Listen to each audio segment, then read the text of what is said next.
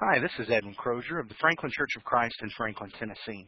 I want to welcome you and thank you for joining us as we study God's Word together. The lesson you're about to hear is the first in a series of lessons presented to the Franklin Church in January of 2009 by Harold Comer. Further, Comer agreed to work with us as we strive to make 2009 our biggest year of growth ever. In this lesson, he provides the scriptural background and authority for the approach he's taking, and then leads a discussion about how changes in our world over the past century have affected the way we spread the gospel today. Open your Bible and get ready to talk about church growth. Certainly is a joy for me to be with you. I appreciate so much the association I've had with the congregation back to Chestnut Lane days or even prior to that. And I appreciate so much the opportunities you have and the importance of the topic we're talking about. I think that it is certainly needed today, and I think that it is one of the more rewarding kinds of things that we can be addressing. When we meet one soul that we've saved at the day of judgment, when we realize what took place in that one soul being blessed forever and evermore, there is a joy to look forward to. There's a joy to anticipate. Sometimes when we start talking about evangelism, all we feel is pain. We think about the rejection. We think about the people that don't respond. And in doing that, we miss some of the great drives and some of the great emotions that God intends for us. The object of this is not for you to feel something now or to feel something in eternity. But when we deal with important things, then important feelings go with all those. That's just a side thing, a consequence. But we are here to deal with things that are terribly, terribly important. Things that we can consider nice and good. And it would be great if it worked. We accomplished something. But still, something's a little too hard, something that doesn't work. We are worried about it, troubled about it. And if we can replace those viewpoints, those attitudes, with some biblical ones, there are a lot of great benefits that are there. Now, in the Bible class hour, I'm going to be talking about why we need to be looking at these things and specific pictures, little glimpses of things that we need to be seeing and understanding. I'm going to talk about the biblical base of all that we're doing and why we need to pay attention to those. I do appreciate so much the fact that you had me back and that I get the chance to study you and learn from you. Every church I work with, there's some benefit that helps other churches elsewhere. And so I surely appreciate you for being involved in your work. Your questions are welcome. This will be a Bible class. It'll probably be a little bit harder to get my attention. But if you get my attention, hold your hand up, stand up, or whatever. I'll be glad to look at any of the points we're considering in a biblical way, in a much more extensive way than maybe I'm addressing right at that point. If you'll get your Bible, I'd like to give you just one passage that gives a great picture in one spot and give brief authority for what I'm doing. If you come in and talk about things like how you do things, buildings, how you arrange Bible classes or worship, or how do you organize your teaching activities toward the lost, you need to be sure that you're not crossing a line somewhere and that you're doing exactly what God wants you to do. So, Colossians 4, where Paul is in prison in Rome and expects to get out, hopefully, and I think that he did for a short while, concludes, has a lot of important things that we can certainly benefit from in our evangelism today. Beginning in verse 2. Continue in prayer and watch in the same with thanksgiving, with all praying also for us, that God would open unto us a door of utterance to speak the mystery of Christ, for which I'm also in bonds, that I may make it manifest as I ought to speak. Walk in wisdom toward them that are without, redeeming the time. Let your speech be always with grace, seasoned with salt, that you may know how you ought to answer every man. Now, in that picture, there are a number of elements about what you're to pay attention to in evangelism. Paul's evangelism has been greatly changed because he's in prison now. He is in prison, I believe, at the providence of God. And it is not what he would have planned, but it is what, by the time the Philippians is written, he's come to understand that it was good for him and it was beneficial. And he has come to terms with the fact that he can't do what he once did and how much he loved starting churches in Gentile areas. He understands that there are some things that he is doing now, like this letter, where he is training, where he's stimulating, where he is encouraging, and that he has a slightly different role. One of the things that is important here is the role of wisdom. And that particularly is the key word that I want to focus on as far as a lot of the things we're going to talk about. It's interesting that wisdom and evangelism are regularly associated together, and even back into the Old Testament. Colossians 4 in verse 5, walk in wisdom toward them that are without. Now that's a commandment. It's not a suggestion. It would be nice if you did. It's a commandment. And therefore we have to be very, very serious about wisdom. What is it? How do you do it? What all is involved in it?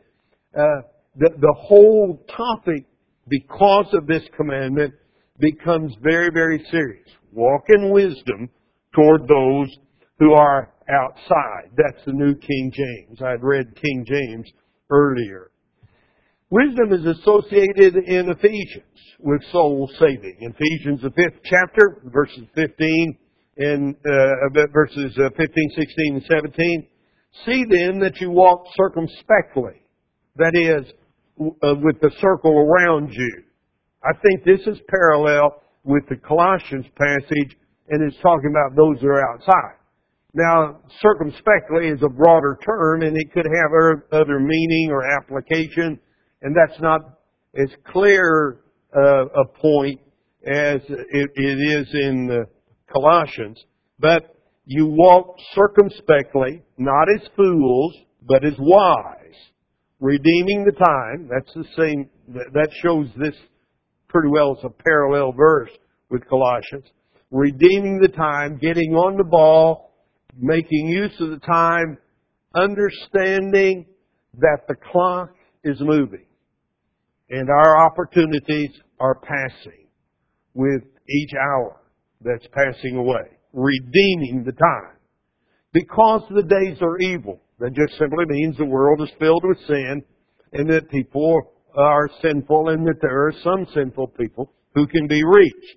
Therefore, do not be unwise, but understand what the will of the Lord is. The will of the Lord is to save you, to save anyone else that will respond. And understanding that, I have to understand my role in reaching out to others. And you say, well, I'd like to do something, and then we start with the buts. You can't do this they don't care, or a lot of different things. And a lot of those are true.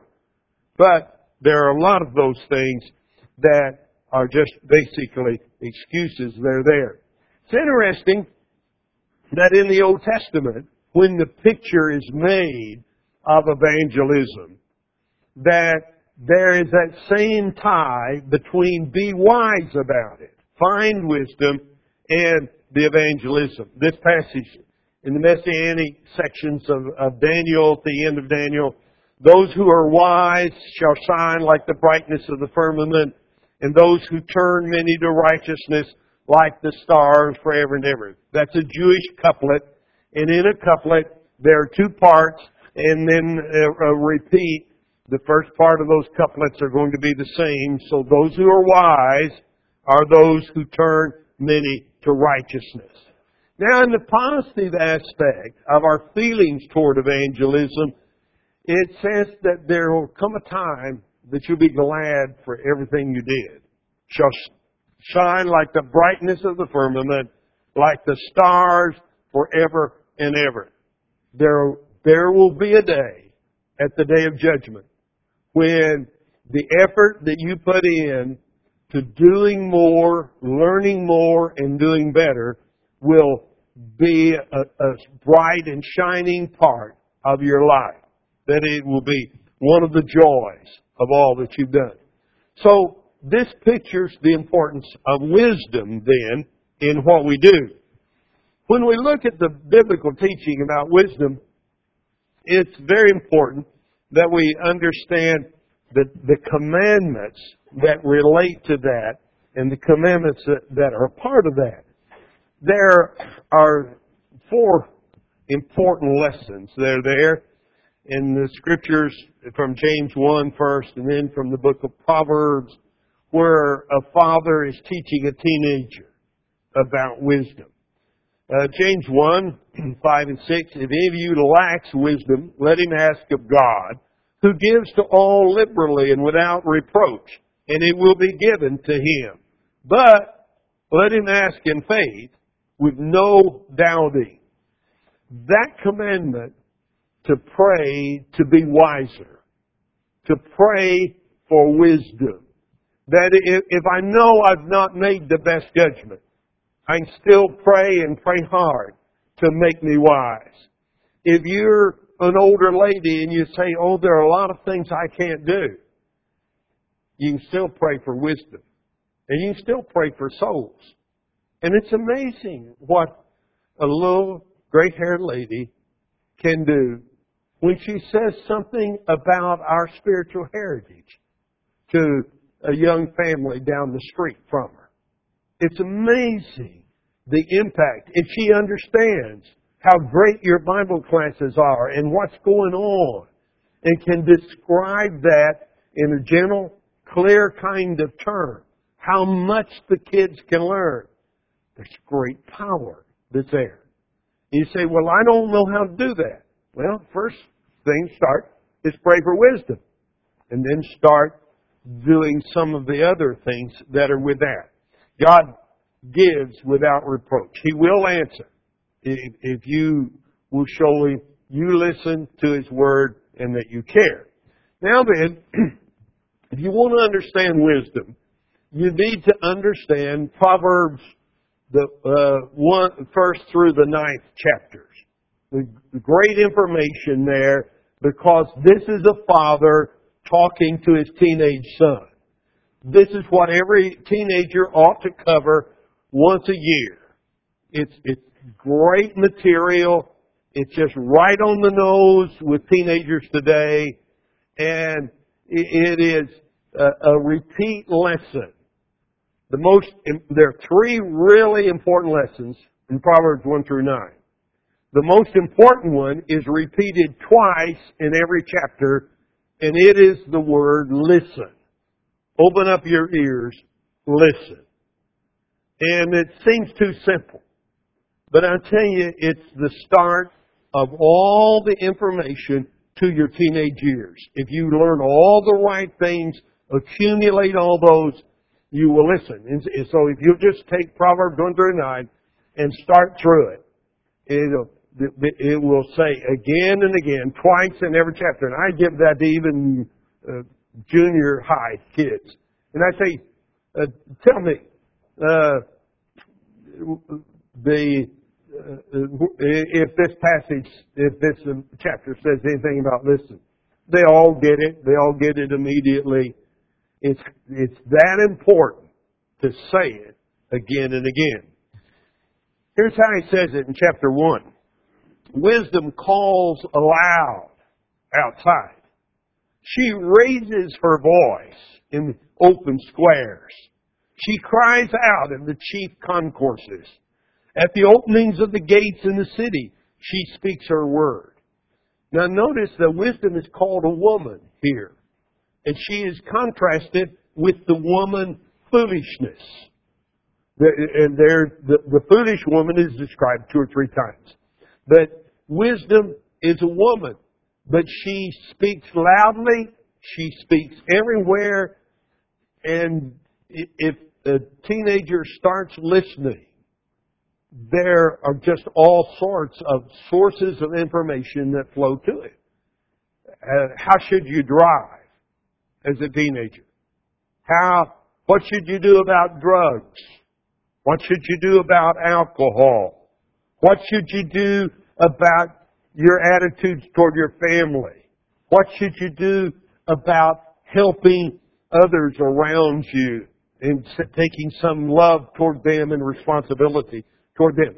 The information flows. The key thing is just opening up your ears and hearing it and listen. And so this same lesson, though, applies to an old preacher who thinks he's quit learning about wisdom. That I need to be praying for wisdom. We need to be opening up our ears. And that's a lot what this conversation or some of the things I'm going to ask will be about. So this is repeated just again and again. This is just a symptom of that. A couple of other points are important about wisdom, though. On over in Proverbs, the 8th chapter, the father is giving the son this information. He has wisdom speaking to his son. She says, I love those who love me. So you have to love wisdom. You have to want to know. I love those who love me, and those who seek me diligently will find me. You go back in the context there. It's the context of wisdom. The woman speaking. And she says that if you will seek her, that you will find her. So those simple lessons, pray for wisdom, listen to her, love her, and seek her, apply to all of us when we say, well, let's do what we did in the 1950s. Let's have a 2-week gospel meeting. Well, if that works, I see some churches try that every now and then, but they don't only try it one time because it's a different world from 1950. And I appreciate anybody that'll try anything, but it's a little easier if you say, what's going on? Why is it going on? What's working? And you apply some of the elements of wisdom to the work that you put in. Because the churches that did that had a 2-week gospel meeting now, wore out their members, because their members are living a different pattern now than they were in 1950. They're not sitting on the front porch every night with not much to do in a little southern town somewhere. They're not out in the country where my grandfather was when the crops were laid by and you had the meeting in the summer and it's awful hot. You work those fans really well and you could feel the sweat run down your spinal column. Your shirt stick to the view. But it was a joy, and there was a lot of great things, and it was joy to see the baptisms at the end. But it's a different world today, and that's an important thing that we need to understand. And we need to understand what's changed. Why are there some differences? Let me just take your comments a little bit because it's important for you to think about it. What has changed in your world? Both of my grandfathers were in Lawrenceburg, Tennessee, 75 years ago. They were out in the country, out toward Midway. And they were both members of the church.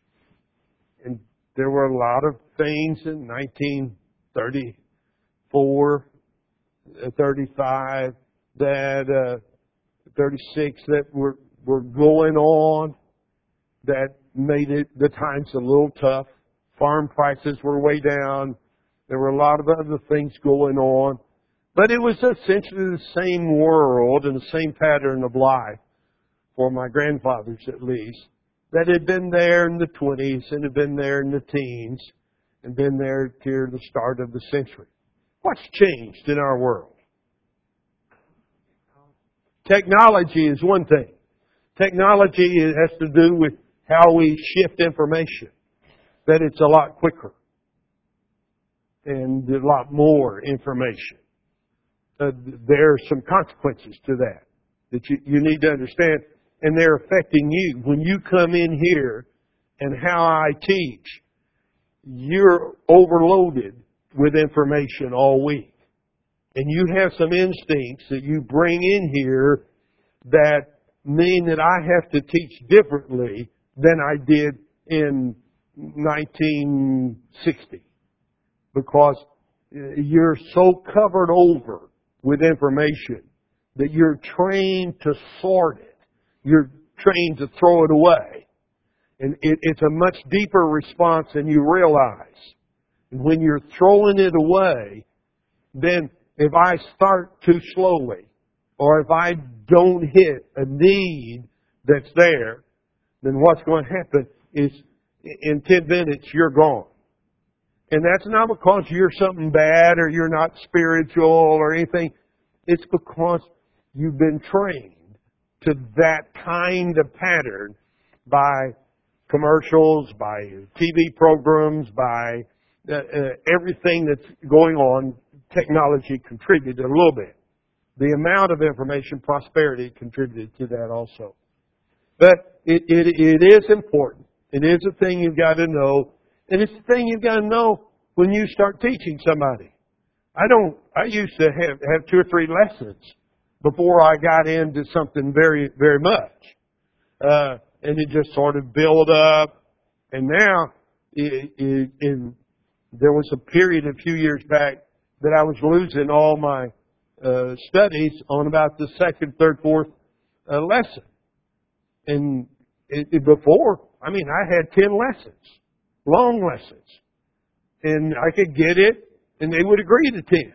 Then it got to where they couldn't imagine doing 10 because their thinking pattern and their time patterns had changed. So it becomes very, very serious that you understand what's going on in yourself, and that it's not because those people are so sinful they can't even take 2 hours. It's because of the development of their mental faculties and how it's come in and what's going on in our world. You can still teach great, but then you better move. And you better show need and a lot of other things that come into that. This is one sample that each one of these points that you're going to introduce has a real effect. So what's different? Technology is different. What else is different?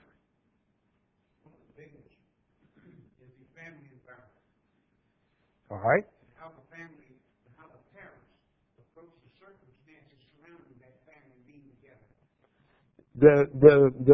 The things of child rearing, of internal teaching, and what they know, and how it goes, and authority and obedience, that family matters affect quite a bit.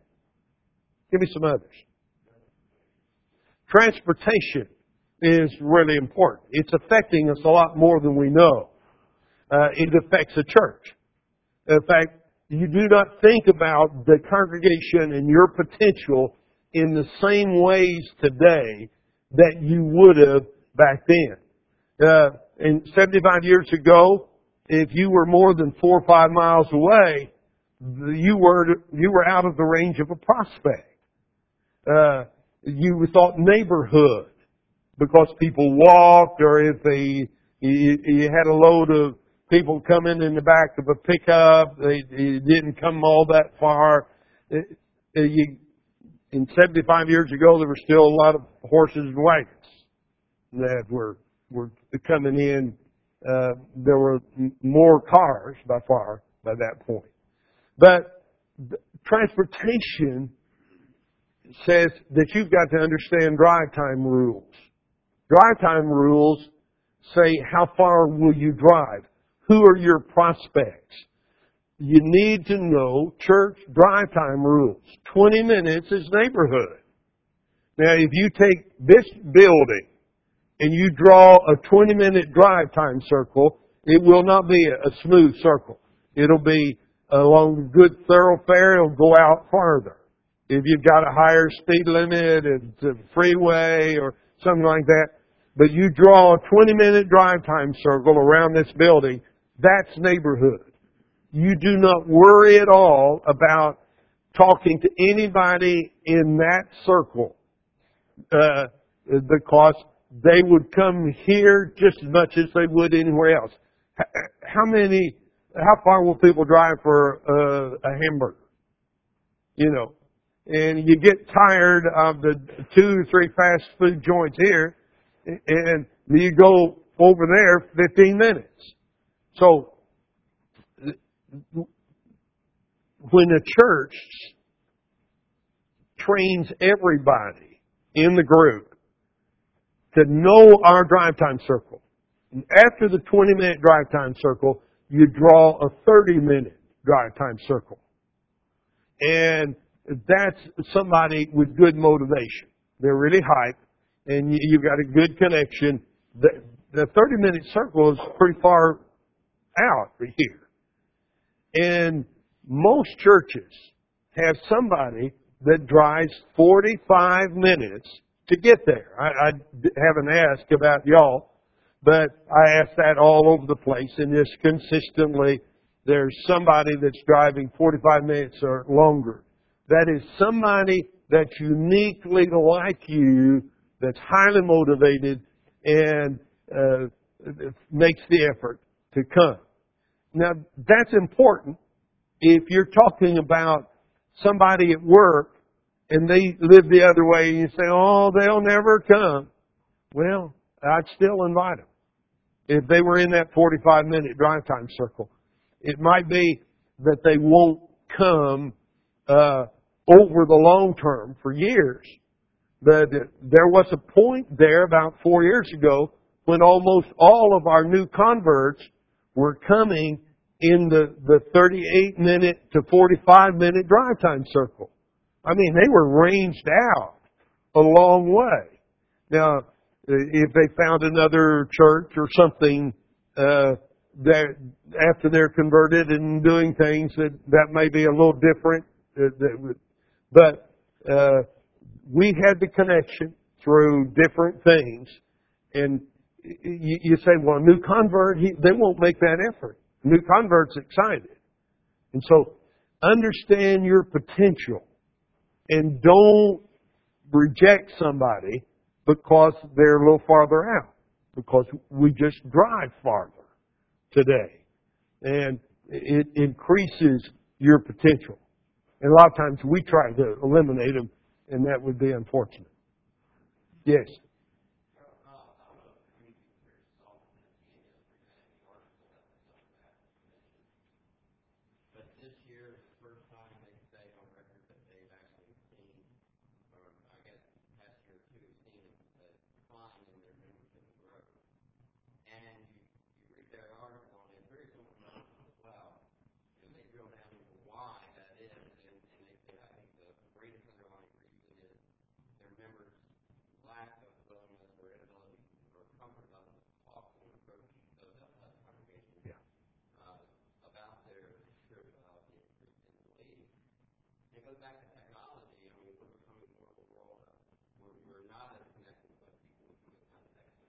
Yeah.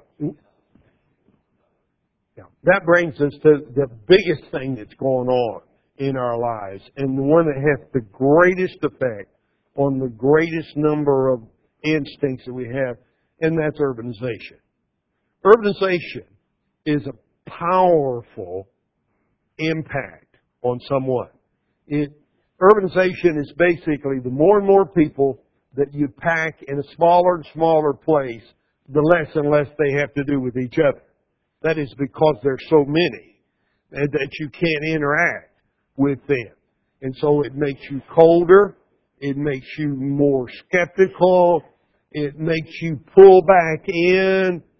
And what's happening, the reason we don't talk with everybody is because we don't know them. And we don't know what kind of reaction they're going to have. And we've got to learn a whole new style of talking. Now, with my granddad, he would be down at the country store, and they would have a really strong argument about predestination or something, doctrinal at a point.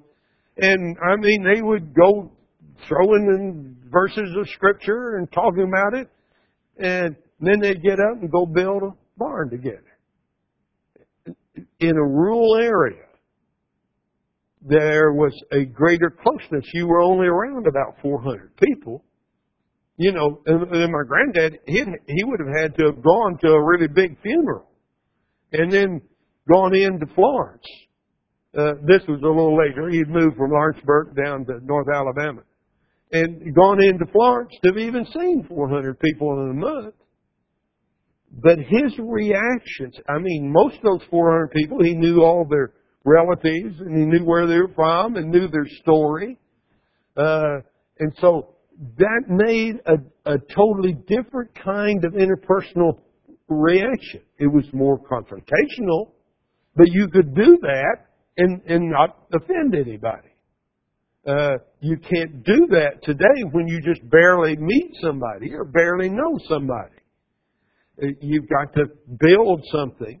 And so what has to happen today is, how do you touch somebody you just briefly around? How do you give them something kind and spiritual and appealing that's spiritual and right?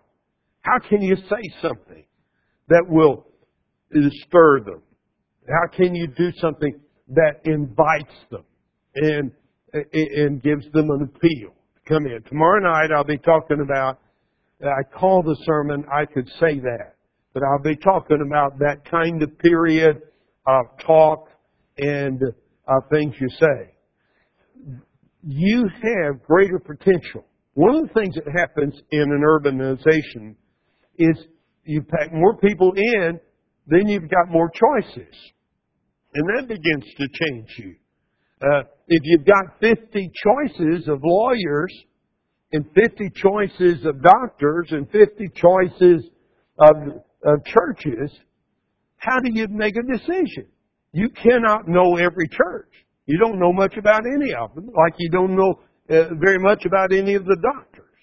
So you take recommendations. You take feedback from somebody that would be a specialist in that. If it was a nurse and she worked with 20 doctors in surgery and you go and have surgery, man, I pay attention to the surgery nurse, what she says, because she's open-minded and fair. But what I'm saying is we get our information from a lot of ways. And a lot of church members don't understand that they're one of the few people that anybody around you knows that goes to church on Wednesday night. Going to church on Wednesday night makes you the religious specialist in their circle. And we don't think about that. You don't want to get proud about that, because just going to church, it's not going to do that much. But it means that you're committed, and it means that when you say something about religion, it's going to be listened to more. And when you make a recommendation about something that's really good about Bible classes or about an upcoming service or about reading the Bible or whatever it is, it has a greater impact. And our job is to learn how to make those, I call them gentle touches. Biblically, it is saying come or giving an invite. And it is by John. Most of the scriptures I'm going to be using, and there's a lot that I won't get time to use, but they would be from the Apostle John, who's writing to Ephesus, around Ephesus, and Ephesus is the third largest city in that New Testament world. The Rome is the largest. So the point is that John is dealing with the same issues that we're dealing with. He's the one that says, let him that heareth say, come, at the end of the book of Revelation. He's the one that paints the pictures in John 1 of them saying, come and see. And the quality of a gentle invitation. So when I say a gentle touch, you've got to touch their life with a religious value and drop it in, give them a picture of where the benefits can be found. But that's the starter skill. Then you've got to learn how to give them a chance to check you out. That is, after you invite them, you've got to learn when not to get discouraged. You've got to invite 100 people, and only 5 of those invitations will be accepted. And they'll bring somebody with them. So 10 people come walking in after you've gone to the effort. And it takes a lot of effort to do 100 touches. And after you do that, there will be 6 of them, they'll not come back. And that's true in every church in America. It doesn't mean you're not doing a good job. It's just they're not motivated that much. They're motivated enough for one look. Then, out of those other 4, they all come back. And you will not know which one is the real prospect till he comes back and he comes back. He's just sort of quiet. But he's checking you out. And you've got to know how to treat somebody that's peeking in at you. That's the first process. Peek. No commitment, not even to check out much.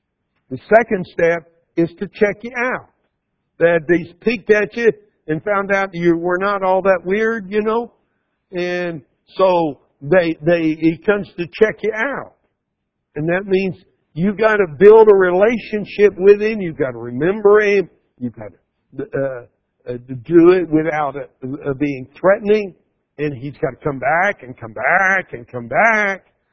But you've got to keep upping the relationship just a little bit. Not enough to threaten him, but enough to show interest in him.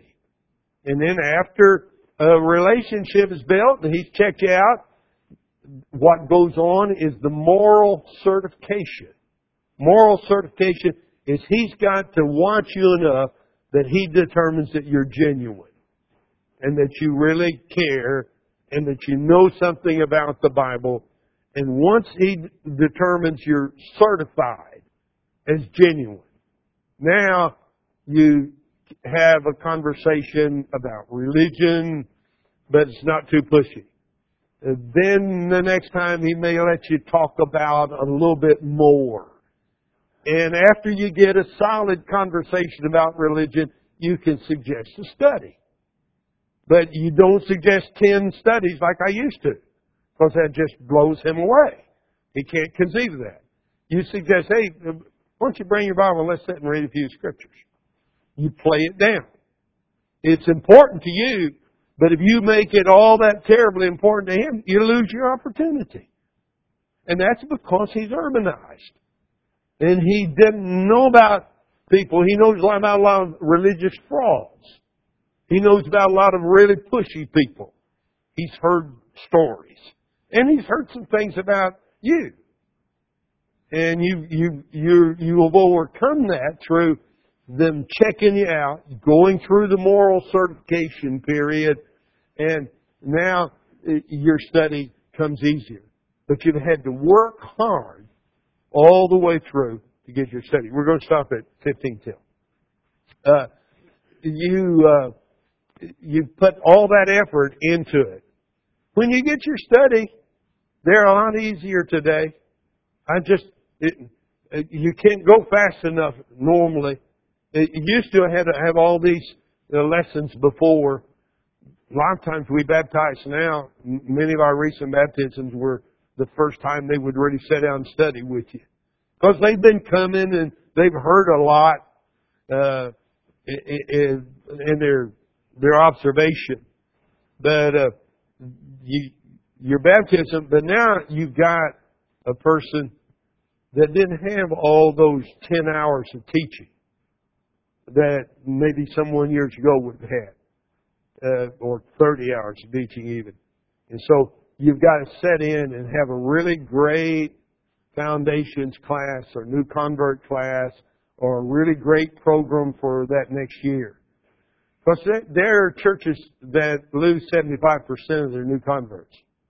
There are churches that keep 85% of them and only lose 15%. We're still losing 25%. And we've still got some work to do there. But you can keep up to 85%. But it's a year-long program, very difficult to get your right teacher, put the right effort into it, understand how important all that background and development is. We'll talk about that as a process in the next hour. I hope you were edified by this lesson. Most of all, I hope God was glorified. At the Franklin Church, we take God's directive to spread His gospel seriously, and we don't want to miss one single opportunity to get His word out. We hope you share this goal.